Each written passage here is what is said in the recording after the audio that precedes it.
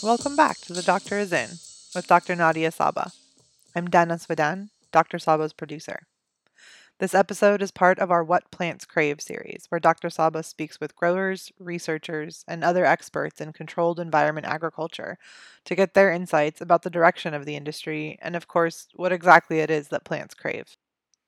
This week's episode is with Mallory Quinn. Mallory is Director of Cultivation for MedMen in New York. Thank you for listening.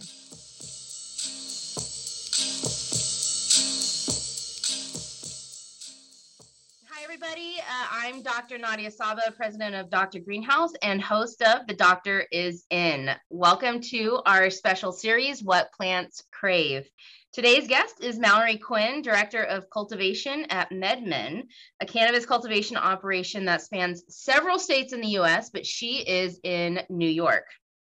Hi, Mallory. It is so great to have you on our What Plants Crave podcast series. I'm super excited to learn more about you, about the plants you grow, and the quirks of growing horticultural plants using controlled environment agriculture. Welcome. Thank you so much, Nadia, for having me today. Really appreciate the thought and the fact that I came to mind when you were looking for people to discuss controlled environment agriculture on your podcast. So I'm really excited to be here. Thank you so much. Absolutely. So, just to kick things off and to get started, what has been your path to get to where you are today? How did you fall in love with plants and with horticulture and controlled environment agriculture and eventually land on cannabis? Well, going way back, I grew up in a very rural area. My mother did a ton of gardening. I was always surrounded by a lot of plants and kind of always had an affinity for them. As a young adult, I didn't really know what direction I was going in, but I knew that I loved plants and I wanted to explore that more. So I ended up studying environmental studies, and one of those introductory courses was, of course, botany, and that just really took my attention immediately, and I knew that that was what I wanted to do. After school, I ended up doing an internship with a company called Dickman Farms. They had about 10 acres at the time of greenhouse for ornamental production. And they also serve as a ball rooting station. So that was kind of the density of their business was rooting cuttings and popping seed for ball and their associated distributors. So I did that for a couple of years. I got to work alongside some really talented growers, and I got to learn a ton about the ins and outs of controlled environment ag in terms of greenhouse growing and all the equipment that comes along with that, and how to produce plants at scale, which has been super helpful leading into cannabis. Before I graduated with my bachelor's in plant science from SUNY Cobleskill, I had a majority of my professors at the time encouraging me to explore cannabis as a career path. And it was something I was certainly interested in and passionate about, but it didn't really cross my mind that this would come to fruition and be a legitimate career path. So I think I was a sophomore in college at the time that Colorado legalized cannabis recreationally. And so that really kind of turned the times and looked as though it was a promising career path. So after working with Dickman Farms for a couple of years, the East Coast started to kind of catch on to the green rush phenomena, and then New York State rolled out their medical program and granted 5 licenses, one of which ended up in MedMen's hands. So MedMen took over operations for Bloomfield Industries, which was one of the 5 original licensees in New York State back in late 2016. And I connected with Damian Solomon actually on LinkedIn regarding the acquisition in New York, and we just kind of hit it off. And that was kind of my gateway into the industry. And I have been with MedMen ever since. That's amazing. In my previous life, not that far away, but before I started Dr. Greenhouse, the company I worked with, we got hired to compete, to do the design, to compete for one of those 5 lucrative licenses in New York. And one of our projects came in 7th place. I think the other one was like 18th or something like that. Just out of curiosity, like thinking about that, I mean, what is going on in New York right now with cannabis? I mean, how are you keeping up? Oh man, that's a great question. Well, New York has been so slow to adopt so many things that other states are doing and doing well. You know, we're on the heels of rec It's been passed, but the state hasn't actually rolled out like an official protocol for growers and operators as to how we are going to take it to market. And that's in the works and supposed to come to us in time for what they've projected sales to start in December of this year. So the clock is ticking. What's the hang up? That's a great question. I'm not entirely sure. I know we have a newer governor, but it's my understanding that she's really passionate about the program and that she wants to, move forward as quickly as possible. And her office have certainly made more progress on that than Governor Cuomo previously did. So that's encouraging, but there's still really not a clear path forward, and just kind of come when it comes, I guess, which has been the case in other states. And fortunately, we have that MedMen has that experience elsewhere where we can kind of anticipate to an extent what to expect and adapt to prepare for that for sure.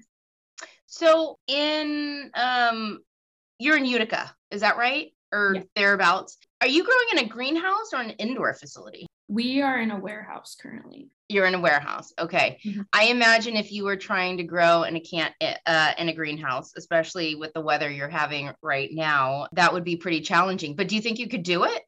Oh, absolutely. And I cannot wait for that day either. I know it's being done by some of our competitors, and we've been successful in doing it in other states too. And, my time at Dickman's has prepared me for producing cannabis in a greenhouse in New York weather conditions, as long as we have the right equipment selected and, hopefully an engineer like yourself on the job when it comes time for that. So yeah, I imagine it's a complete switch of the type of systems that I'm sure you're thinking about with your warehouse facility than what you would have in a greenhouse, right? A greenhouse, you'd be more focused probably on heating and less on cooling, and maybe changing the strategy on lights, right? This time of year, maybe supplemental lighting. Absolutely necessary. Yeah. So how did the experience that you had with ornamentals prepare you for growing cannabis flower? I mean, are they similar? Are they really different? Oh, there's a ton of similarities from start to finish. The kind of care, attention, and inputs that are required are all fairly standard, with cannabis being kind of a newer crop that we are continuing to learn about every day. We have a tendency to approach it with a little bit more concern, or feeling that it needs some things that are extra and special. And, I think that that's the case to an extent, but I like to kind of go back to my roots. No pun intended, with just, your average plant. What does that need? And it needs, certain environmental conditions that are going to support its growth habits in a healthy and productive way, and so that we can maintain a consistent production schedule.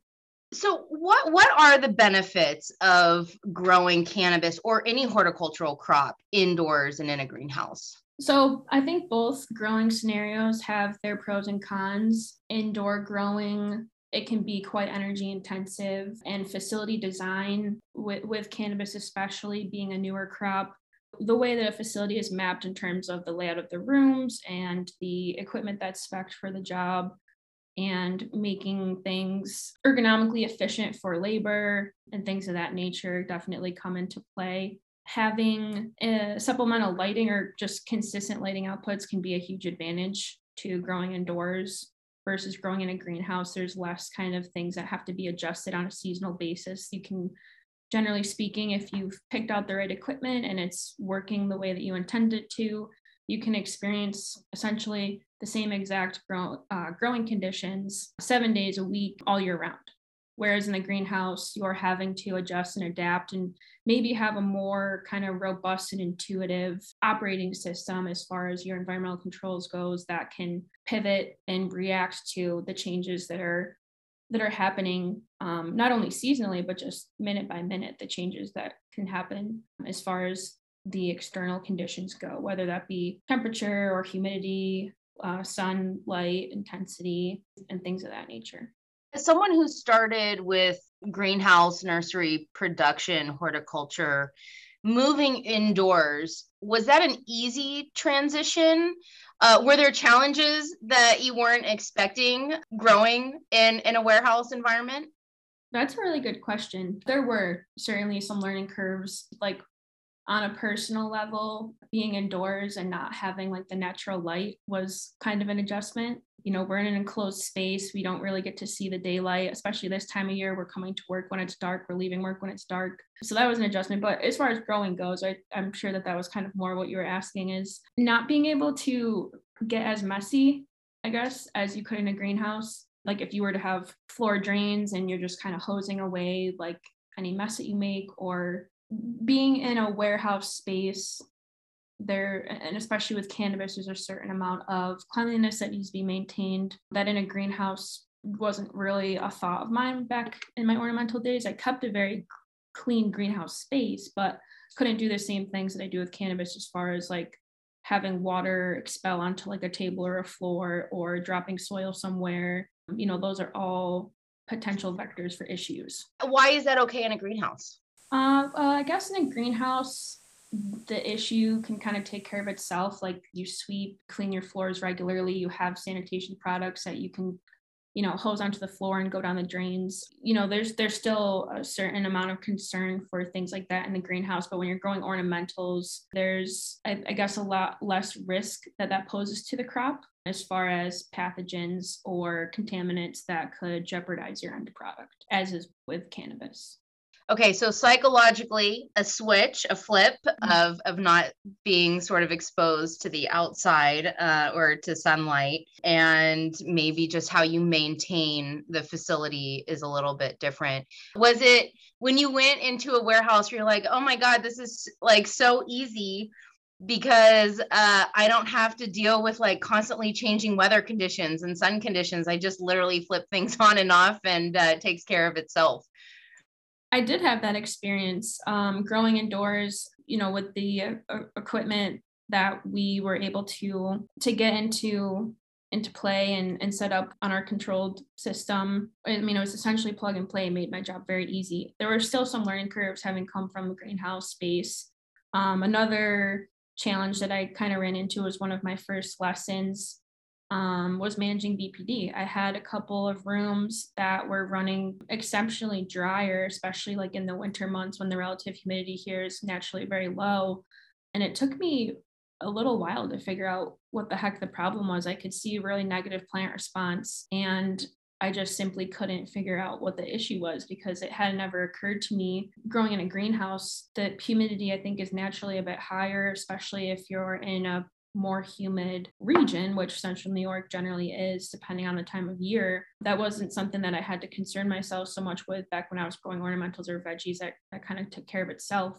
But growing cannabis indoors here in a warehouse, when the humidity is lower and you've got the LED lights that are running, not putting out nearly as much heat as like HPS fixtures would, for example, but still a good amount of heat is generated from those. And so we've got our HVAC system working overtime to cool the rooms. And while they're cooling, they're also dehumidifying. So that was one of my first lessons growing cannabis indoors, was that relationship with temperature and relative humidity really needs to be managed in order to steer the crop where you want it to go.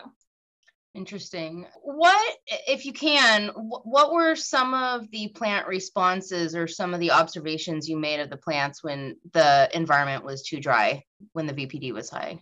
So increased transpiration rates, plants drying out more quickly. We saw a little bit of like burning to the foliage, like necrosis on the margins and in the leaf tips, for example, and just overall like stunted growth. The plants were not moving along at the pace that was expected.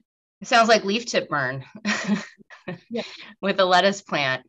Yeah, that's really interesting. We've started to notice that as more custom HVAC equipment has become available for indoor farms. Originally growers, especially cannabis growers, I'm not sure where it came from, probably because of high pressure sodium lights, we're targeting these low temperatures and humidities, right? Like 75 degrees and 50%, probably in part also because they never had good humidity control with their, little residential split units from Home Depot. And so they were just asking for these really low humidities. And now we have this equipment that can do it. But now people like you who are, saying, hey, I want to control the VPD, all of a sudden this equipment is over dehumidifying. It's overdoing what we really want it to do because of some sort of legacy set point conditions based on legacy equipment and cultural practices, I think. Mm-hmm. Yeah, there's definitely a concept that the drier the better. And I think some people apply that in all phases, which is really interesting because Even generally, veg and clone? yeah, like Oh clone and no. and stock plants to some extent too, like need a certain amount of moisture in order to thrive. And so it's interesting, but it somehow works for some people. I don't know. But for us, yeah, we generally prefer to run lower VPD and propagation, stock, and veg, and even early phases of flower. And we'll kind of tune that in as the crop develops. But yeah, that's something that we pay close attention to, and there's a very clear plant response when you do that. Well, thank you for bringing up my favorite subject of VPD. So give this girl a badge. So how do you know if a plant is happy or stressed? You mentioned high transpiration rates. Did you see that you needed to irrigate more because of the high transpiration rates, or just that your plant wasn't keeping up? Yeah, this is really jogging my memory because it was so long ago. We were in Rockwell at the time, and I do recall having to do extra irrigations. And as far as indicators that the plants were unhappy, like I said, there was stunted growth. I want to say that a lot of the foliage was kind of underdeveloped, like undersized in the newer growth. Also, the necrotic tips were all indicators. But as far as like other visual indicators that a plant's unhappy, there's a handful. There's wilting, which can be associated with overwatering or underwatering. It can also be associated with like a root-borne disease waterborne disease in the root system. It's not allowing the plant to take things up as it should.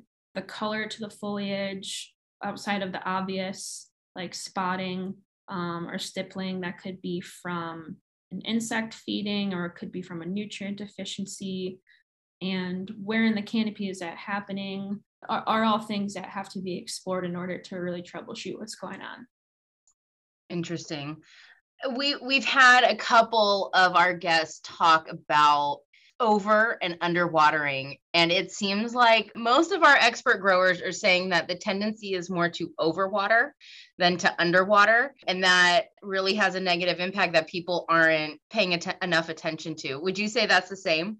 Yes. Yeah, I would totally agree with that. And I feel like that's across the board. That's not even really a cannabis specific thing. I think that plagues a lot of growers and all sorts of crops, and even the plants that some of us like to keep at home. That's just like number one mistake that folks make, is assuming that a plant needs more water, or responding to what appears to be a stress with water, like that's going to solve whatever the issue could be. And oftentimes that ends up worsening whatever the issue is. Even if it's not related to water, it can certainly exacerbate whatever stress the plant is going through. So my general rule of thumb is to be very conservative with water, and especially cannabis. I think we've learned over the years that is a plant that really likes to run on the drier side or go through cycles of wet and dry.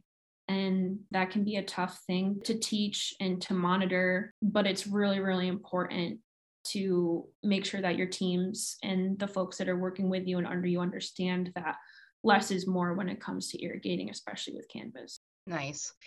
So you probably wouldn't recommend growing cannabis where the roots are submerged in water, like that type of a hydroponic system? I don't think that I would, but I've honestly never tried it.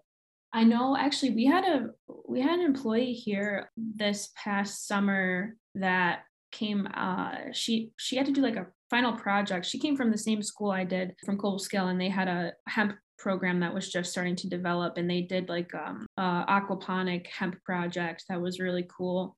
So I definitely think it's possible to be grown in a system of that nature. But if you're growing in any other media, you don't want to keep that plant constantly wet, and that has a lot to do with the amount of oxygen that the root zone is able to get. Yeah, yeah. I mean, do you think that if you started a plant with roots submerged and then carried it all the way through its life cycle, that that would maybe be more beneficial? You'd see more positive outcomes than if you started in rock wool or a drier media and clone and veg, and then tried submerging it in flour. Would you just shock it? Yeah, I'm not sure I would recommend that, but I know there's different medias that are used for like aeroponic type systems, like the clay pebbles. I know that that's super common in like veggies as well. There's so many different ways Mhm. to grow a plant in Mhm. terms of like media and structure. So, has COVID affected you guys Absolutely. COVID has affected everyone. at all? I can't believe it's already 2 years? been 2 years. It's nuts. I know. Hopefully, we emerge out of this sooner than later.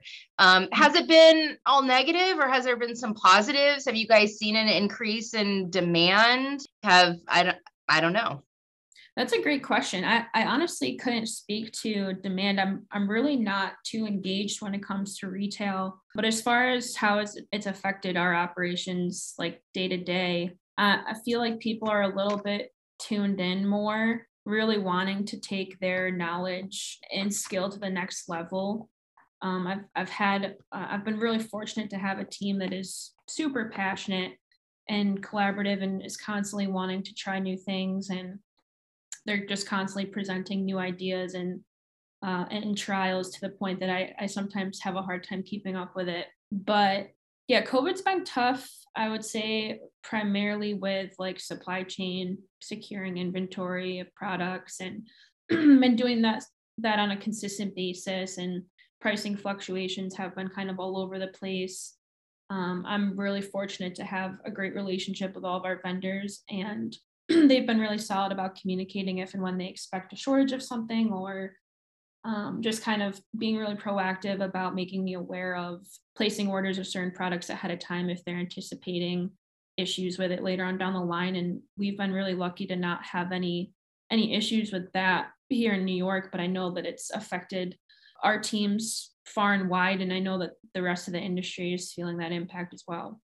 Yeah, I mean, I think the entire horticultural industry is dealing with shortages on everything from media to fertilizer to even HVAC equipment. I mean, it's so interesting that with HVAC equipment, it's all different types of materials, chips, being able that are used to operate fans or do the programming and decide where to cool or dehumidify and heat, Mhm. are in short supply, of course.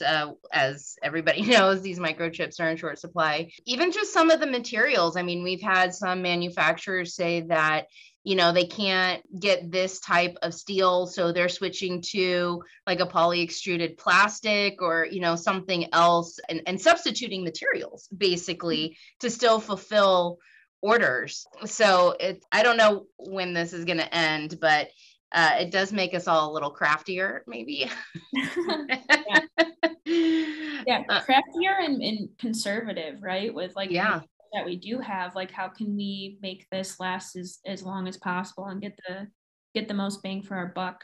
It's funny you bring up like the manufacturing stuff with HVAC equipment, because we actually have had that headache as of the past, well, I would say COVID related, so the past year and a half to 2 years, with securing replacement parts for repairs for HVAC equipment that's aging and in need of updates or replacements. That's been tough.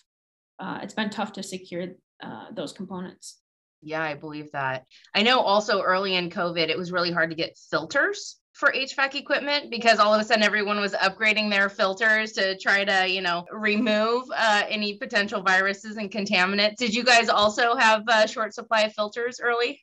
Yeah, short supply of filters, gloves, face masks. I mean, just the general PPE that we need to do our job, safely and to follow good manufacturing practices and make sure that our end products are not jeopardized. I mean, just those things became very difficult to secure, and we had to, like you said, get crafty with how we were using stuff, and We have different different kinds of gloves that we use for different processes because we know those ones are hard to get. But for this practice, you might not need that mill thickness or interesting that quality for certain tasks. So yeah, it's been fun to say the least.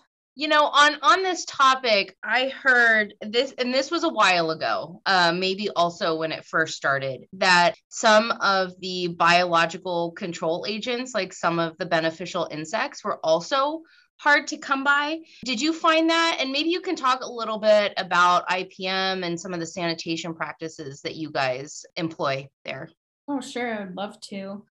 I can't recall a disruption in the supply chain with beneficials, at least not the predators that we use or the companies that we work with. I want to say there was maybe 1 or 2 weeks within the past 2 years where we did have a little bit of a gap in terms of being able to secure certain predators, but it was really insignificant. It didn't negatively impact us, and it was just for a brief moment of time. And I don't know that it was COVID related, to be honest. But we haven't had any trouble keeping beneficials in-house and getting them on time and lively and stuff. So super grateful for that. What kind of beneficials are you using? What kind of practices do you guys employ to keep a clean and insect pathogen-free space? That's a good question. So we use a combination of predatory mites. We use, I'm going to butcher the scientific name because it changed 3 or 4 years ago, and I refuse to adopt that new name, but it changed? Yes. Who changes scientific names? I'm not sure. So it's Hypolaspis miles, and now it's called Stratiolapsis something or other, but I just refer to it as hypo because that's just what I know it to be. So and it's way more fun to say. Yeah. So the hypo is a predatory mite that we apply to our media, and that is one that will go after soil dwelling pests, so thrips larvae or fungus gnat larvae.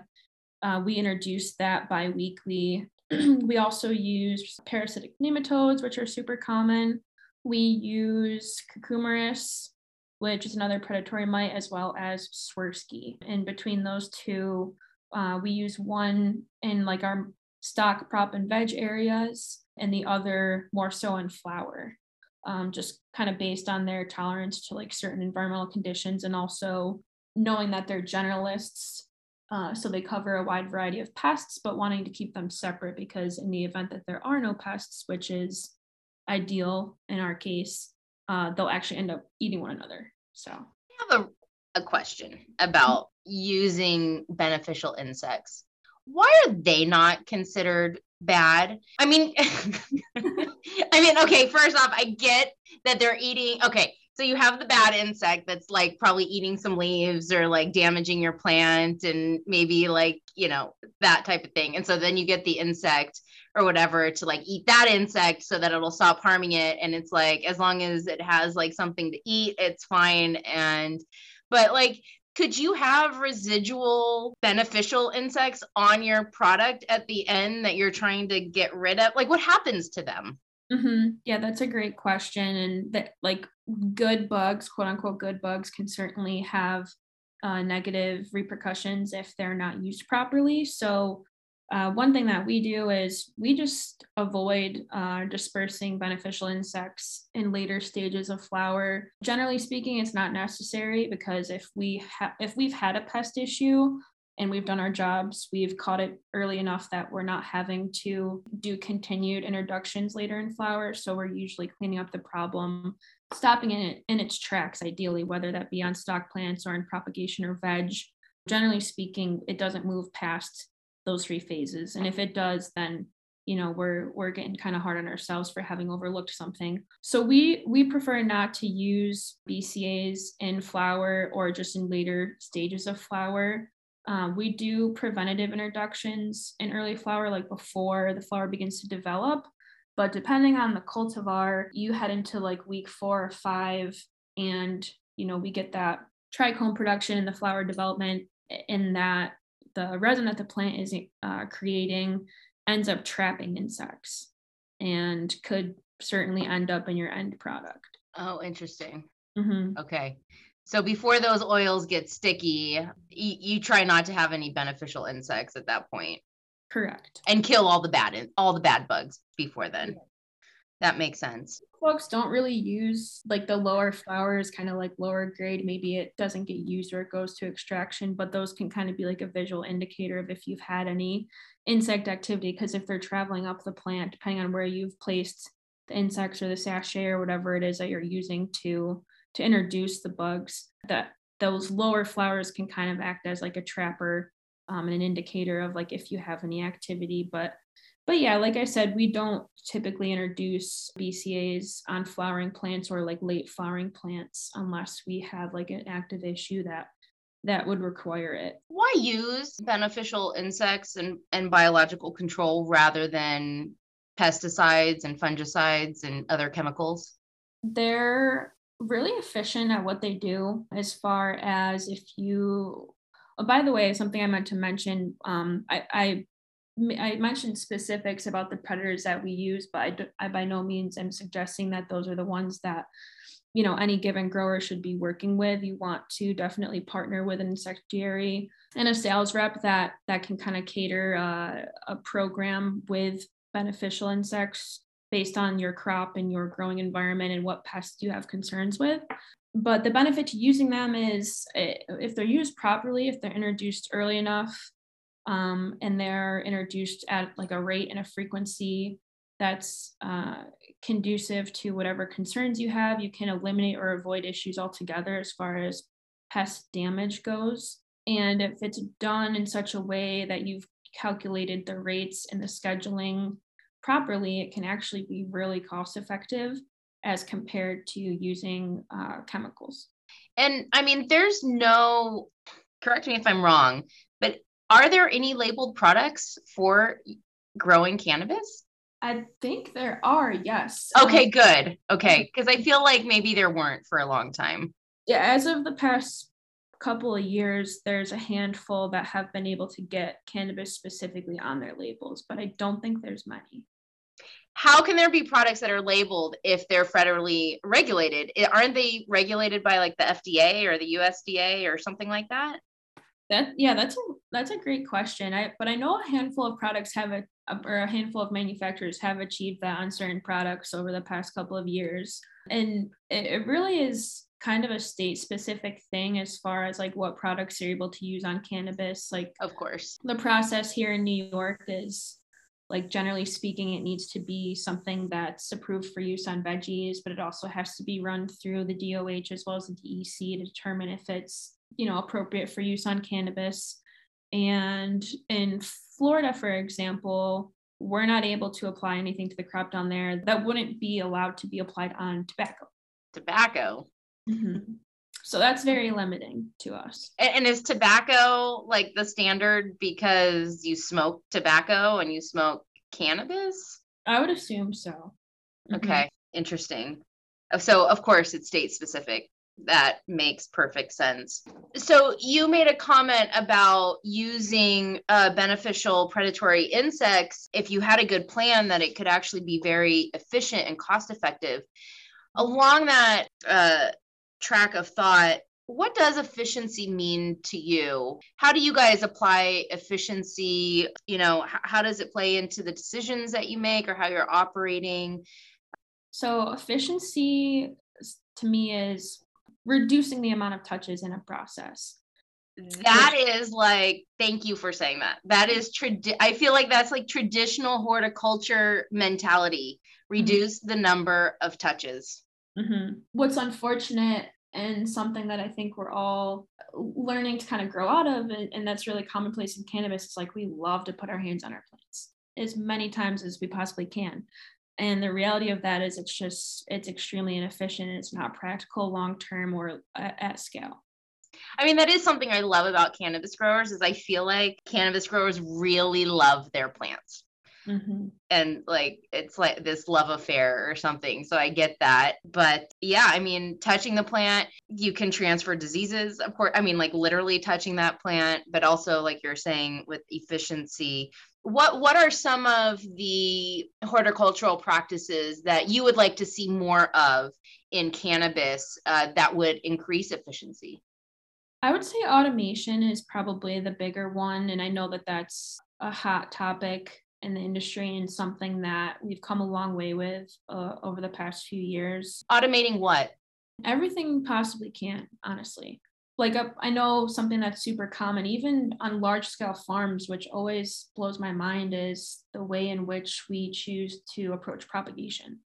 It seems very common for growers to kind of use like the traditional 10 by 20 trays with 50 or 78 cell tray inside of it with all of your cuttings, and you're putting a dome on top of it. And every day you're taking the dome off and you're looking inside, and maybe you're doing a foliar feed or you're checking for rooting vigor. And that's just extremely labor intensive and time consuming and unnecessary. So how does traditional horticulture do that propagation differently? So in traditional horticulture, you're going to see cuttings maybe on like an open bench with biotherm underneath to keep the media warm and conducive to root development. You might see radiant heat underneath that table to support that as well. For irrigation, like an automated boom that can pass over the top of the seedlings or cuttings, depending on which way you've decided to approach that can deliver water to the plants with a variety of different mist nozzles and spray settings, and also different feeds to choose from as well, so that you have kind of versatility there. Is how, if I were designing the perfect greenhouse for large scale cannabis production, that's what I would be doing. But I guess what I was seeing is, unfortunately, a lot of nurseries, whether even if they are in greenhouses or indoor, seems to be kind of like a legacy practice that some folks have really held on to, as far as having like hundreds of trays of clones that are having to be manually cared for on a daily basis. And that's, a huge time suck. That's huge. Thinking back on like heat mats and, that sort of root zone heating to encourage root development. I think in our 5 years at Dr. Greenhouse, I think we've only designed maybe 2 or 3 facilities that had heat mats or radiant heating at the root level on the client's request. Yeah, I'm thinking about that now, and we might be missing an opportunity there.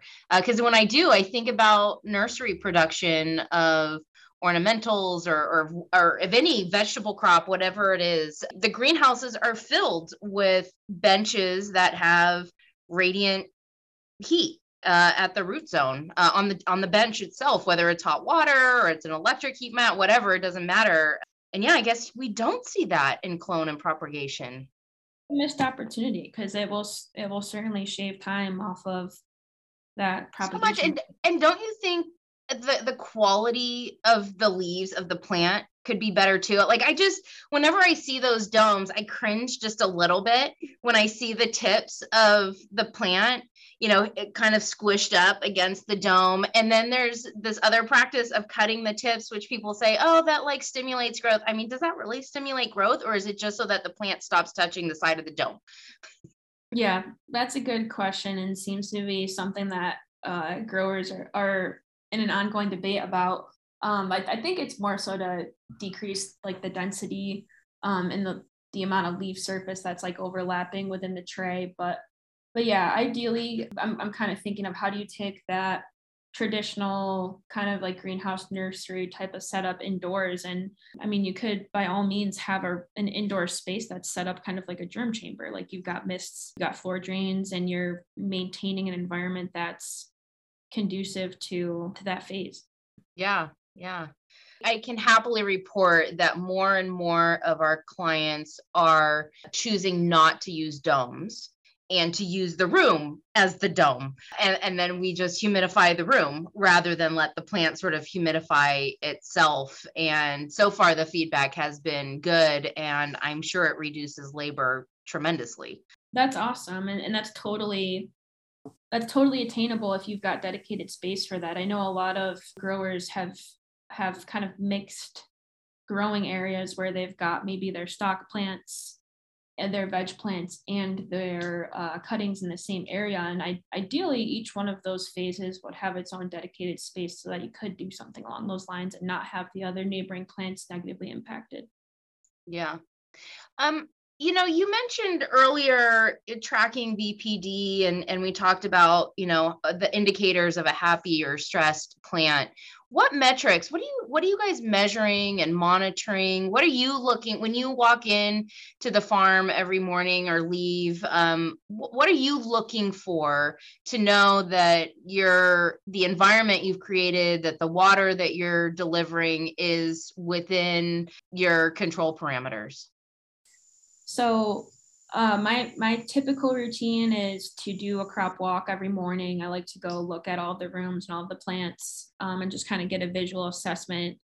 And then from there, I'll take it to the computer and I'll look at our climate graphs from the previous day or two and just kind of see how did our equipment perform? Were there any anomalies and any of the variables that we're most concerned with? So like VPD, temperature, relative humidity, CO2, and lighting. And as far as data that we're looking at to kind of see like if we could have steered the crop differently, or if there was an opportunity to optimize a certain batch, give it more of what it wanted. We're looking at all those things I just mentioned. So VPD, temperature, relative humidity, CO2.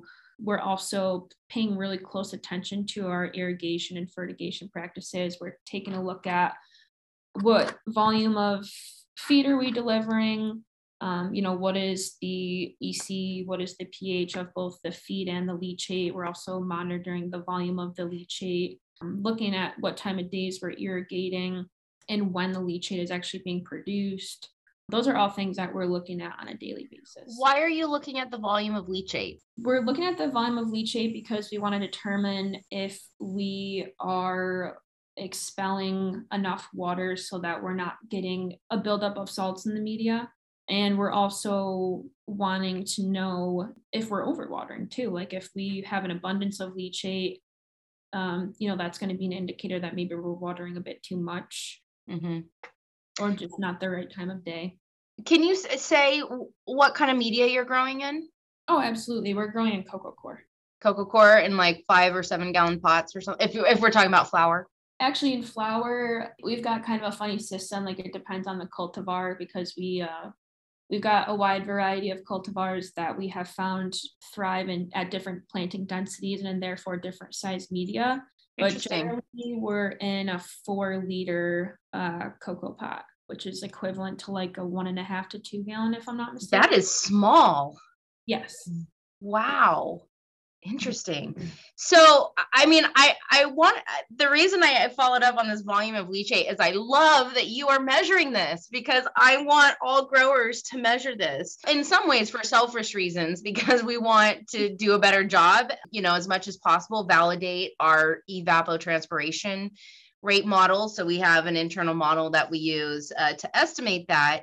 And when we ask a grower how much they're irrigating, right, their plants, and then we do this model based off of all your environmental conditions that you just described, sometimes they don't match and sometimes they're wildly different. And usually where they're different is that our number is less than the irrigation rate, right? I mean, always it's less than the irrigation rate. And then when we ask them, like, what's the percent drainage? They'll say, oh, well, 5%. And like literally across the board, it's 5%, unless they're measuring it.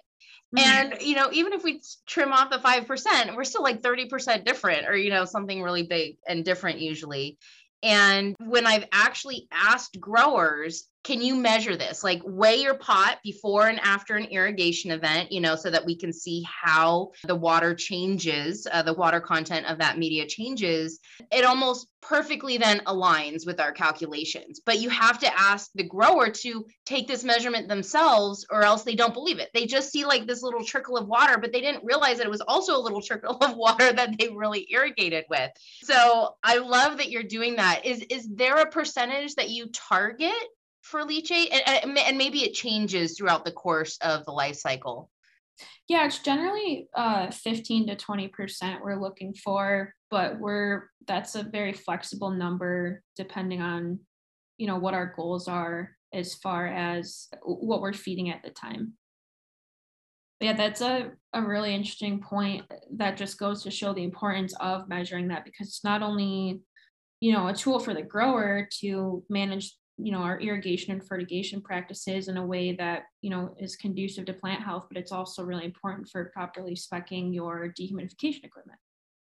Yeah, and the more data that we have, not just how much you're irrigating, but how much you're draining away, then we can all the design professionals out there can do a better job at estimating your transpiration rate and what your dehumidification capacity is. Because if we assume 1 gallon per pot per day, which is, I mean, Mallory, I don't know if you knew this is like the industry standard.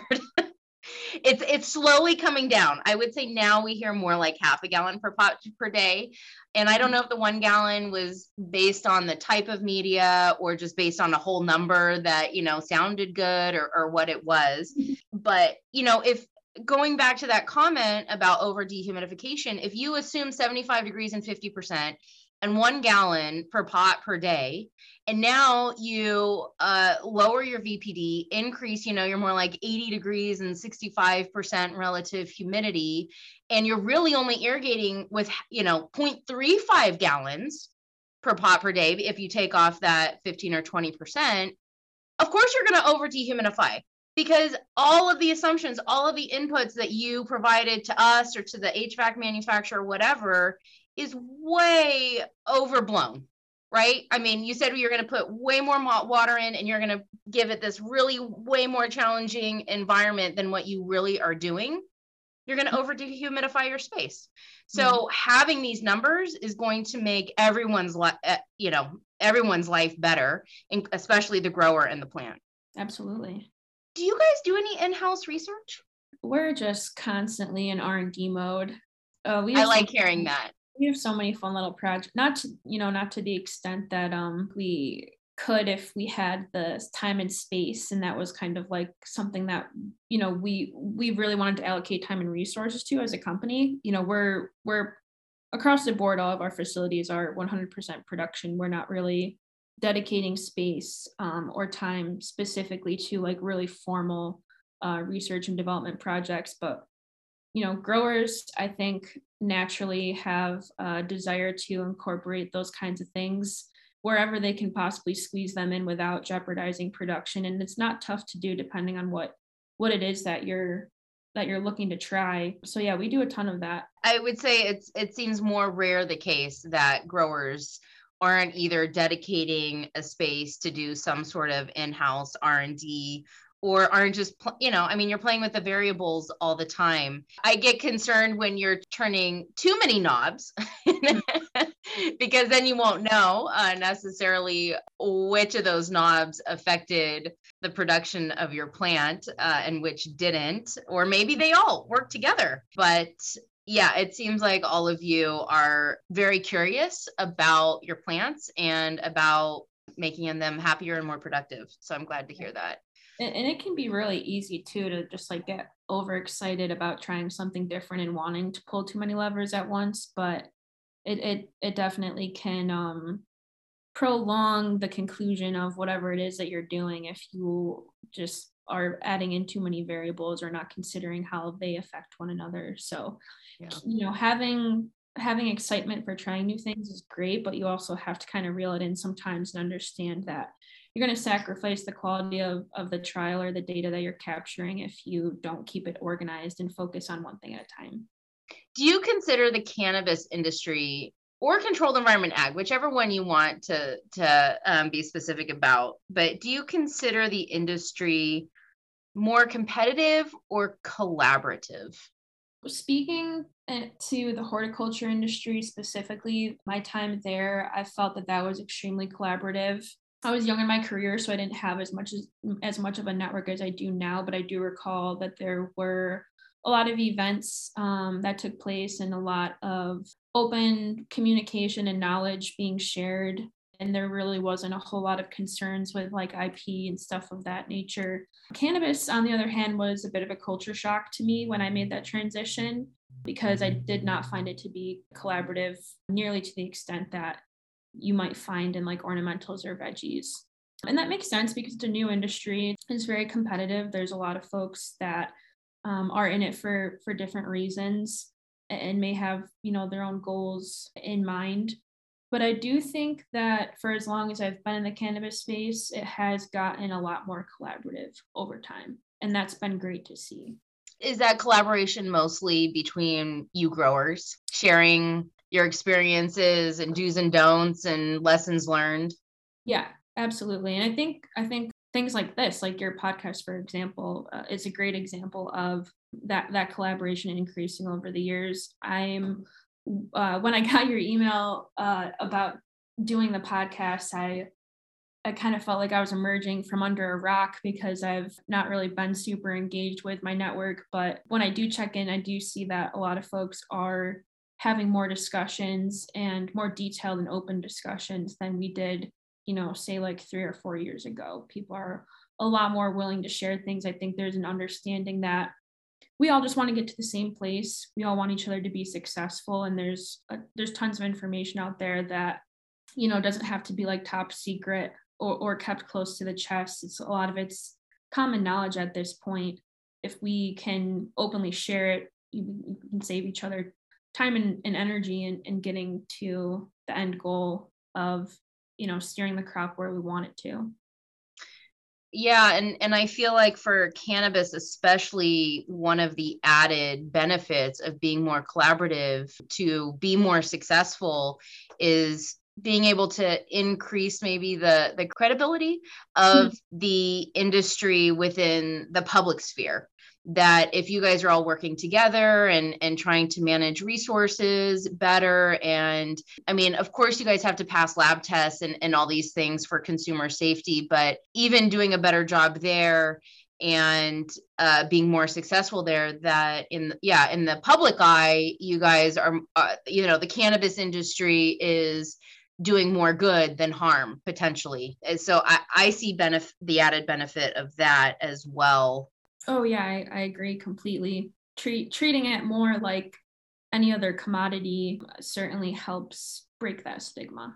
Yeah. I want to ask you a question because you brought this term up a few times and it doesn't come up very often in these conversations. You have talked about steering the plant.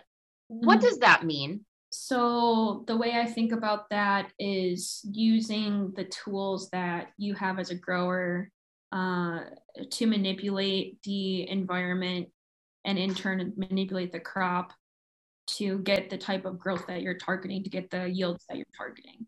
So is that one of the benefits of growing in controlled environment agriculture, being able to manipulate those variables? Mm-hmm. And can you do it better in a warehouse than you can in a greenhouse? Or could you do the same thing in a greenhouse just as easily?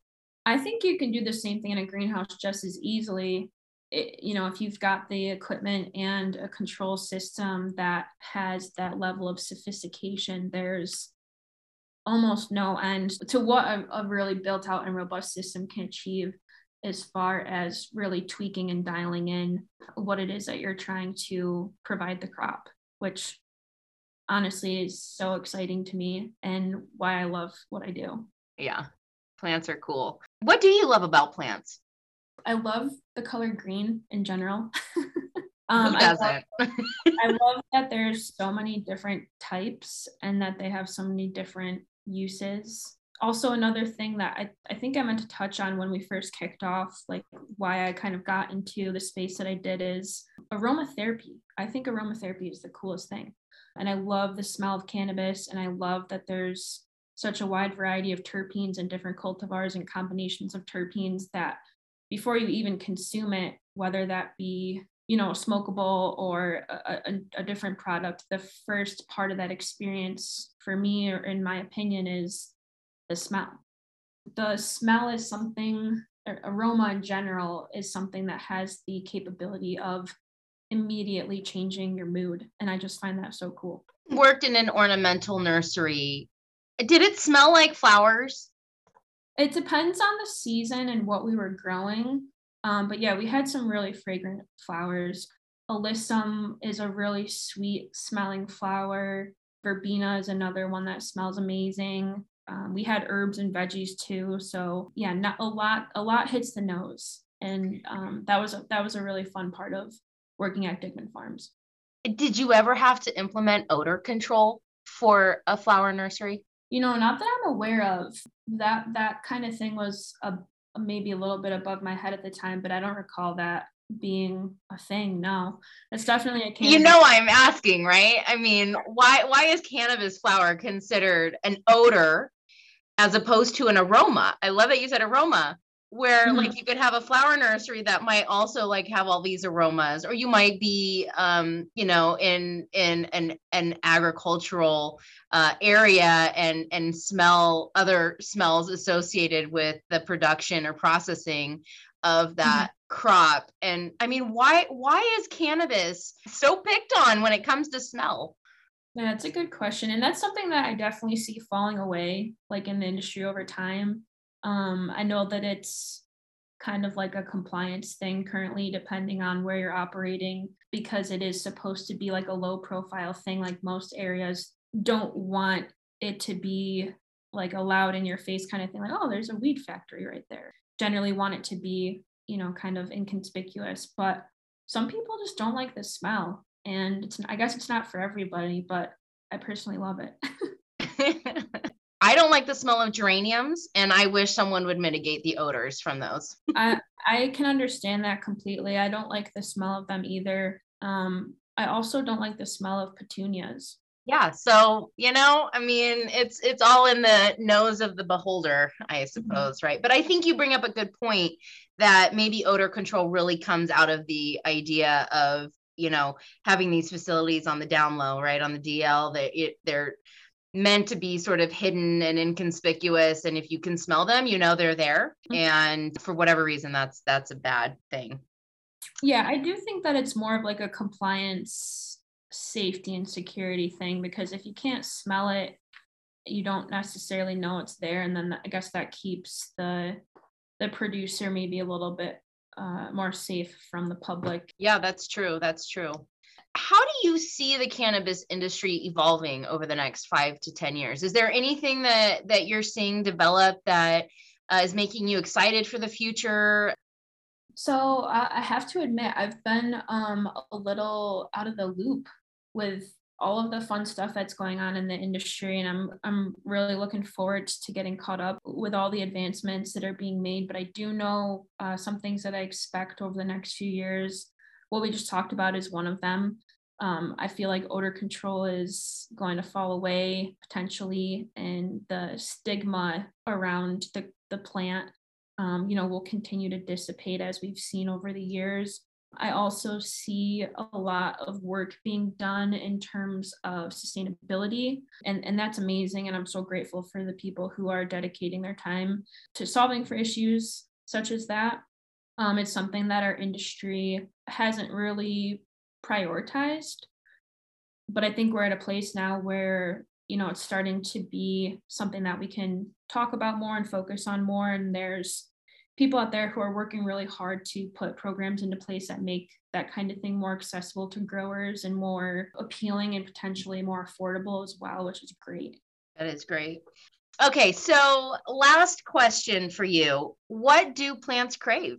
What do plants crave? Plants crave to be cozy. They just want to be comfy. They don't really care about a whole lot other than their basic necessities. And I think we could all learn something from them. Do they not need to be stressed a little though? Oh, they absolutely do. There's a certain amount of stress on plants that's actually very good for them, as is with humans. Like, we all there's a healthy amount of stress that helps us to grow as people. And there's a healthy amount of stress that can be put on plants that helps them be better in the end as well. So being cozy means to be comfortable, but not too comfortable. Right. Not comfortable 100% of the time. We've got to kind of push them to their limits, and there's reward there. We talked about it a little bit, but like implementing drought stress on cannabis is an example of a stress that can actually be really beneficial to the plant. Throughout the life cycle of the plant, or just like at the end of flowering? I think throughout to an extent, but maybe more so at the end. Yeah. Yeah, research on tomato plants has shown that if you start a tomato plant seedling with less water if you can actually make it a drought tolerant plant, that by the time it grows into an adult, it matures into a fruit bearing plant, that it needs less water. Like you have trained it to need less water. And I love that. I mean, I want to see more of that. I really feel like when it comes to controlled environment agriculture, that water conservation and reducing the water we need to produce our agricultural products is one of its biggest benefits. And if we can further that by training it to need less water, and we're in a controlled environment and we can collect the water already that it's transpiring, I mean, wow, that could be so impactful. Oh, huge. Absolutely. I would certainly encourage anyone listening to give that a try. You don't have to, stress your plant to the point of wilt or kill it. But there's a certain amount of stress from wilt and reducing your water frequency or volume that it is really conducive to plant health and has obvious benefits as far as cost savings and the impact that we all have on the environment with the crops that we're producing. Yeah, I mean, less water also means less nutrients, which means less consumable costs. I mean, it just, perpetuates. Another impact there is our grow out west in Nevada, we have to pay for the water that's removed. So the less water we use, that's less that we have to worry about paying for getting rid of. Awesome. Yeah. I mean, ideal situation would be using that water, reclaiming it, recycling it, treating it, getting it back into your system. But all right, so I have 3 rapid fire questions for you. Are you ready? They're supposed to be fun, so no pressure. Okay, shoot. Okay. All right, number 1, are plants introverts or extroverts? Plants are introverts, in my opinion. Why? I think that I guess it depends on the plant. Some plants are kind of social, like they'll react to certain sensations, but generally they're introverts. They kind of keep to themselves. They want to be noticed, but they don't really want to interact with you necessarily. Like the sensitive plant, I think the scientific name is Mimosa pudica. I honestly don't even know where it's native to, but when you touch it, it goes like this. You can see me on the camera. Wow. And the leaves it's like closing down. She's using her hand and her fingers to close it down. That's an introvert for sure. It's like, don't touch me, leave me alone. I also just like the thought of plants being vain and look at me, but don't talk to me. Mm-hmm. That's why they're so popular on Instagram, right? Yeah. Can cannabis create a more sustainable world, and how? If yes. Oh, yes. In so many ways. As a commodity, there's so many uses for it, medicinally, recreationally. The products that can be produced from fibers, the possibilities are just endless there. So my answer to that is a strong yes. Okay. If you could ask a plant anything, and it could respond, it could talk back to you, what would you ask it? And maybe what plant would it be? Wow, that's a tough one. I would say probably my orchid plant. I would probably ask my orchid plant what the heck it wants from me, because no matter what I try, it doesn't seem to be satisfied. It also likes dry media, doesn't it? It does.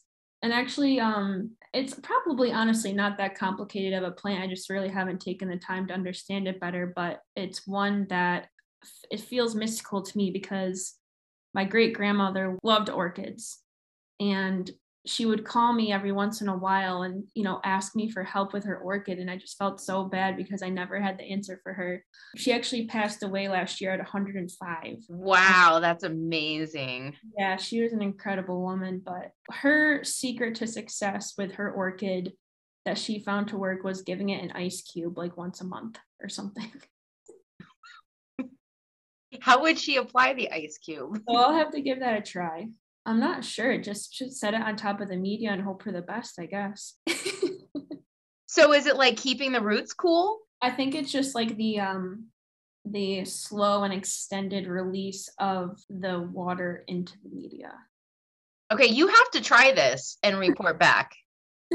Yeah, again, I mean, there's a million places that I could look for answers. I just haven't really taken the time, but I've got one orchid that I've kept alive for longer than I have previously.